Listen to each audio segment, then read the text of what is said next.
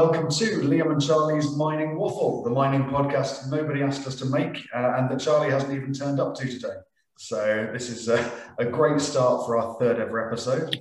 Very happy to be joined by Janne, Rowan and Mia today. And the topic is Finland. As far as I know, Rowan has spent a long time working with Kinross up in Sodankylä, so representing the far north. Janne is based with Mawson Gold in Rovaniemi, so the almost far north. And Mia is based in Oulu with Mining Finland, which is a bit north. And I worked in a Finnish rock bar in the UK for 3 years, so I'm kind of passing as Finnish when I do my best. Yeah, how is everybody today? Doing good? Good. Really nice. Good. Nice and sunny here. Yeah, great stuff. So I normally start with Charlie's news of the week, but Charlie's not here. So I'll start with Liam's news of the week. This week, Conquest Resources announced a 10,000 metre drill program, which is really exciting on their Belfast TechMag property in Ontario. You can check out that news release on our website and on theirs. Mountain Boy Minerals have also done lots and lots of media appearances, talking about their field campaigns this summer on American Creek and the Southmore property. Mammoth Resources also closed a placement at around 2.8 million Canadian to fund their summer drilling program. And we're really excited to be a part of that. We're going to be following that story over in Mexico. So check out their website for more of that news as well. And if any of our other clients had news, I'm going to get fired for forgetting it because that's all I've got in my head right now. But let's move quickly over to Finland to save me any more embarrassment. Janne, how are you doing today? I'm good. Thank you. Yeah, how's Rovaniemi? Rovaniemi, we have lost the snow finally, and now it looks like that at least today it's summer, but I'm not sure about the next week, but at least today. We're preparing to replace the blanket of snow with a blanket of mosquitoes. Yeah, exactly. Yeah. Exactly. But yeah, now it's the greatest time to be in field because it's snow is gone, mosses are yet not here. So there's like a small window during this spring when there's no mosses at the field. Yeah. So I suppose the most, I mean, for me as a geologist, the most important question would be, why are we talking about Finland? It comes down to the geology. So Finland obviously has a lot of metals and minerals. Maybe you could just introduce to us the regional geology of the north of Finland and why it's so special. Well, the regional geology of Finland, it's quite interesting. We have one of the oldest rocks in Europe. So same rocks which are exposed in Canada, Russia, Australia are also exposed here. So we have like multiple Paleoproterozoic belts we have which host globally quite a big amount of gold. We have one biggest gold mine in Europe in Kittilä, which is kind of anomaly because all the other what have so far been found from Finland, it's not that big amount if you compare to the belts in Australia or Canada. So if we are around the same, so the Finnish upland and the belts are similar size. For example, what's the Abitibi belt, and the amount of gold what have been found from there, it's much greater whatever has been found from central Lapland, and we have multiple of those belts. We have so then we have layered intrusions, we have carbonatites and all kind of weird and interesting rocks in minerals perspective. Lots of old things mushed together is how I like to think of it. But yeah, and I suppose what that's led to is Finland becoming like a center of mining, and being part of Europe and a developed nation, you're kind of a center of mining technology as well, which is where I think, Mia, most of your experience comes from. How did Finland become a leader in sort of world mining technology? Well, that is a good question. Thank you for that. So I actually don't know that by heart because the roots are decades ago. So we have great technologies from Tampere. So there was Tamrock who was doing some drilling rigs and stuff over there. And Outokumpu, so the national company that was developing mines and also some technology. So, and there has been lots of research. And I think that many companies actually also have so they have found applications in mining industry along the way. So that has brought us the good technology base we have today. And of course, now we have new companies, really high-tech companies that are doing like process monitoring or some chemical analysis, or they are working in the field. So we have drones and stuff like that. And so we have seen the potential of mining industry and what we can offer for that, and to make the world kind of a better place, because having some more sustainable methods to do mining, and so we can provide this kind of know-how and technologies to other countries and big mining companies. So I have a question. I got in trouble this week with a Swedish friend when I suggested that Sandvik were from Finland. Is that correct, or Sandvik are from Sweden? Sandvik is from Sweden. Yeah, they are operating in Tampere, so they have a big plant over there, and Sandvik bought Tamrock. Yeah, so I'd prepared a lot of information on Sandvik's operations and how that was exciting Finnish mining technology, but I've accidentally sort of scored an own goal and started supporting the Swedes. Maybe you could tell us about a few of the exciting companies, as I clearly can't. So. Well, since I started a week ago, I don't know all the companies by heart yet. But as I said, we have some companies that are doing field work. So we have drones that are doing some mineral exploration, and that can help in that sense. And then for the process plants, we have great technologies that can monitor the mineral processing, and also before all the raw material enters the mineral processing plant. We have environmental monitoring companies providing services for that, so for water analytics and stuff like that. Yeah, I think there are just a number of great companies. Just to mention a few. I think my favorite Finnish company for sort of interesting technology is Sleipner, who nobody really hears of because they just make trailers with wheels on, and they don't look like much until you put a massive mining excavator onto the back of one. And they're used to transport excavators around mine sites without damaging the tracks, which saves millions and millions of dollars on mining operations. But yeah, that's a Finnish company. I think those are made in Finland too. Yes, and Sleipner is a member company also. And yeah, other companies also that are saving energy. We have some companies that are providing electricity. I don't know actually the name for the technology by heart, but but they are ensuring that mine sites or the other industries, so that the electricity flow is constant, so that they are securing the electricity. And we have many technologies that are also cleaning the processing slurries and stuff like that.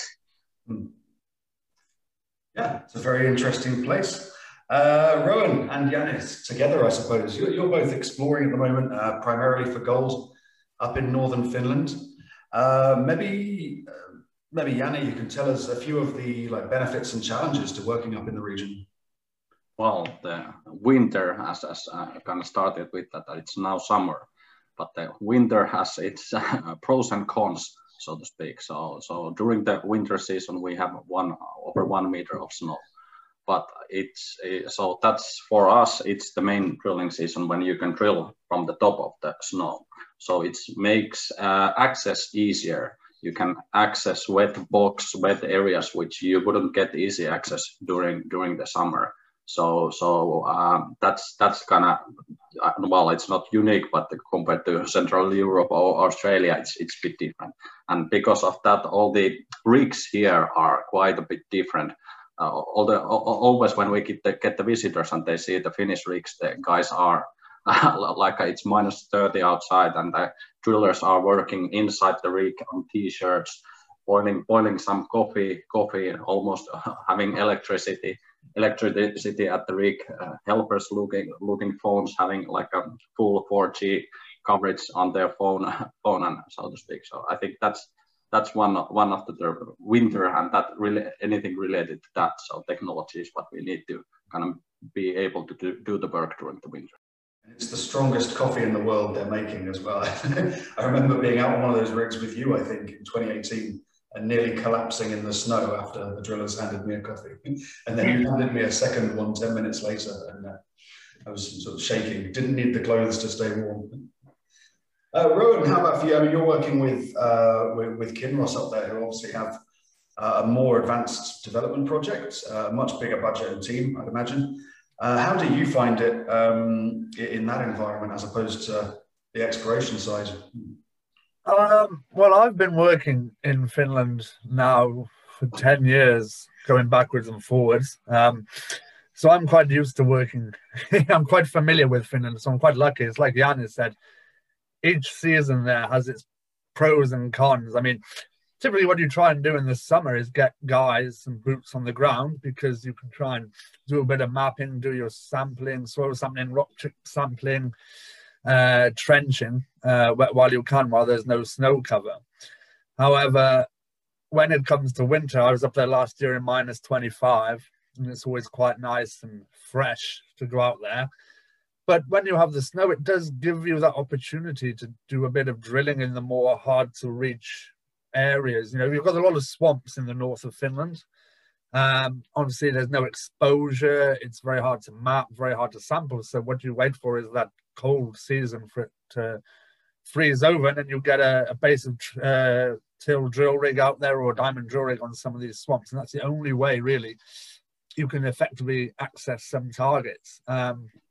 But as for me, I'll be out there. Those wet areas are usually the most interesting ones.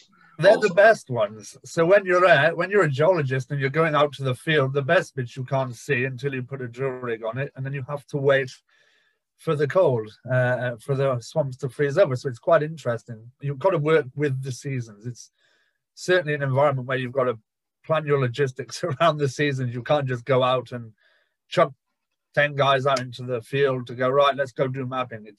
If there's snow on the ground, you're definitely not seeing anything, really. But you can drill. But as for me, I'll be out there in 2 weeks' time, and new licenses, new areas, and it's just boots on the ground now. The snow has melted. Go and try and map whatever exposure you can find. Get some soils, get some of your baseline greenfield exploration done. Now the weather has given you the window. And then once this summer season is done, most exploration companies will evaluate the field data, and then they can come back and plan for, you know, base of till drilling, diamond drilling, more invasive kind of exploration in the winter. And it's also easier to drive on the snow, actually, with a drill rig a lot of the time. But no, it's good. It's really good to work with the seasons. And if you plan it right, you can be very effective, and you can make discoveries. It's like Janis said. You have these really old cratonic regions, some of the oldest rocks in Europe, a lot of greenstone belts analogous to the Abitibi. There's still a mine, obviously we're run by Agnico, but there's never been the big one found in Finland. Everybody is talking about, if you look at the cadastre with GTK, with the mining licenses around Lapland, you can't move more than 10 meters off your license, otherwise you're in someone else's license. It's jam-packed up there. And I think that's the belief by a lot of geologists, especially Canadian companies as well. I think there's still got to be the big one there. And there are companies finding occurrences and small deposits still, but maybe the big one is still out there to be found, certainly. Maybe it's sat on Mawson's ground, yeah. This week you had, there was a news release out from Mawson Gold this week. You guys had some metallurgy work completed on your projects. Do you want to tell us a little bit about that news and what that work was about? Well, that's again comes back to the Finland, and the technologies are more kind of on the next step on the industrial scale. So we have Outokumpu Metso, which are big players in that making rock crushers and equipment for the mines. So the results which we published, they are part of this Finnish funded PATH circle study, where we were one partner, and on that behalf we have the gold, but we also have cobalt. So the PATH circle studies kind of have been concentrating on the cobalt and how to get the cobalt out of the ground and do that so it's efficient, environmentally doable, and cost effective. So that's the main aim of that project. Yeah. And Mia, I suppose your big news at the moment is you've just become Supreme Commander of Mining Finland with the retirement of Harry Sandstrom, who we all remember not only for helping Finland, but for leading the dances at most of the parties in Toronto and picking up a lot of the bills. So what are your plans to sort of move Mining Finland forwards and try and support business in Finland? Yeah, well, Harry actually didn't retire entirely, so he's still working with some projects. So I think he's one of those people who just cannot leave out. Yeah, he really wants to continue, but yeah, I'm taking charge of Mining Finland at the moment. So sure, we are looking forward to strengthen the member base of the association, and of course to introduce the Finnish companies to new markets. And we have really nice experiences and some good projects going on in Mexico. Did we lose you, Liam? We might have lost Liam, so I can step in as co-host. Continue, Mia, it's fine. He will come back. There we are. He's back. Yeah. So introducing the technology companies to new markets based on the interest they have, and of course we are looking for the wishes from the member companies, so that which other markets they are looking for, and they would like to do a study, or they want to grow their network, get some new connections, opportunities in with the mines and consultants. So. And of course, the main thing what I'm looking for is to really get outside and to meet people and be on the conferences again, because that is something that I think most of us are missing. So we have got used to be online and see each other in Teams and Zoom, but this is getting a bit boring. So we are not dancing in here, so this is not the dance floor you are looking for. Yeah.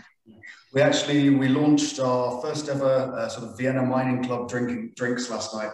So we had some humans at a bar together, which it's just great. I know the Denver Mining for Beer event will start again tonight as well. So all around the world, we're kind of getting back to the pub, which is.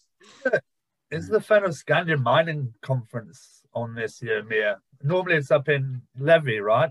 Yeah, it takes place this year, but it's going to be online. So they decided, I think back in March or April, that they are not going to be able to have it live. So they have to just have it online, because there are some travel restrictions. So companies and maybe Canadians cannot travel on the place. And we didn't know how the situation is going to develop back then. So even though now it's pretty good and stuff like that, but still they were playing it safe. Yes, the best way at the moment, right? It's going to be a while before any British people can travel anywhere, I think. So, we've been trying. But, we're trying, yeah. I'll be out there in 2 weeks. I'm being let loose in the forest, so it's okay. No. Yeah. Good stuff, guys. Well, thank you very much for joining the podcast. I don't know if you have any questions for each other. Maybe... Janne, if you want to set up a beer with Rowan and Mia. We can have a beer in Rovaniemi. I'm trying to decide where to fly to at the moment, whether to fly into Rovaniemi or Kittilä, because I've got a 1 hour change in Helsinki for the Rovaniemi flight, and I'd done it last year and I made it, but it's with all the checks with the COVID and the security, quite rightly. I can't run that fast. I'm only 5'7". So I don't have long legs. I'm not as big as a Finn. I look, with my long blonde hair now, more Finnish, but I'm not as fast as a Finn. So maybe I will fly into Kittilä. It'll be better. But we can also fly to Oulu because it's only about 3 hours to Rovaniemi. That's true. I have options. I could end up fly into somewhere and go and isolate straight away in Sodankala. Will it be fine? We'll be all right. We'll have to, as things get normal, I think people will start interacting, especially in the mining exploration circle. We're quite out of the way in Lapland, really. We're quite lucky we are out there. So thank you very much, everyone, for your time today. As always, follow us on Spotify, rate and review us on Apple Podcasts if you enjoyed this. You can check us out on spotlightmining.com and follow us all on social media as normal. Cheers, guys. Have a great day. Cheers. Thank you. Cheers.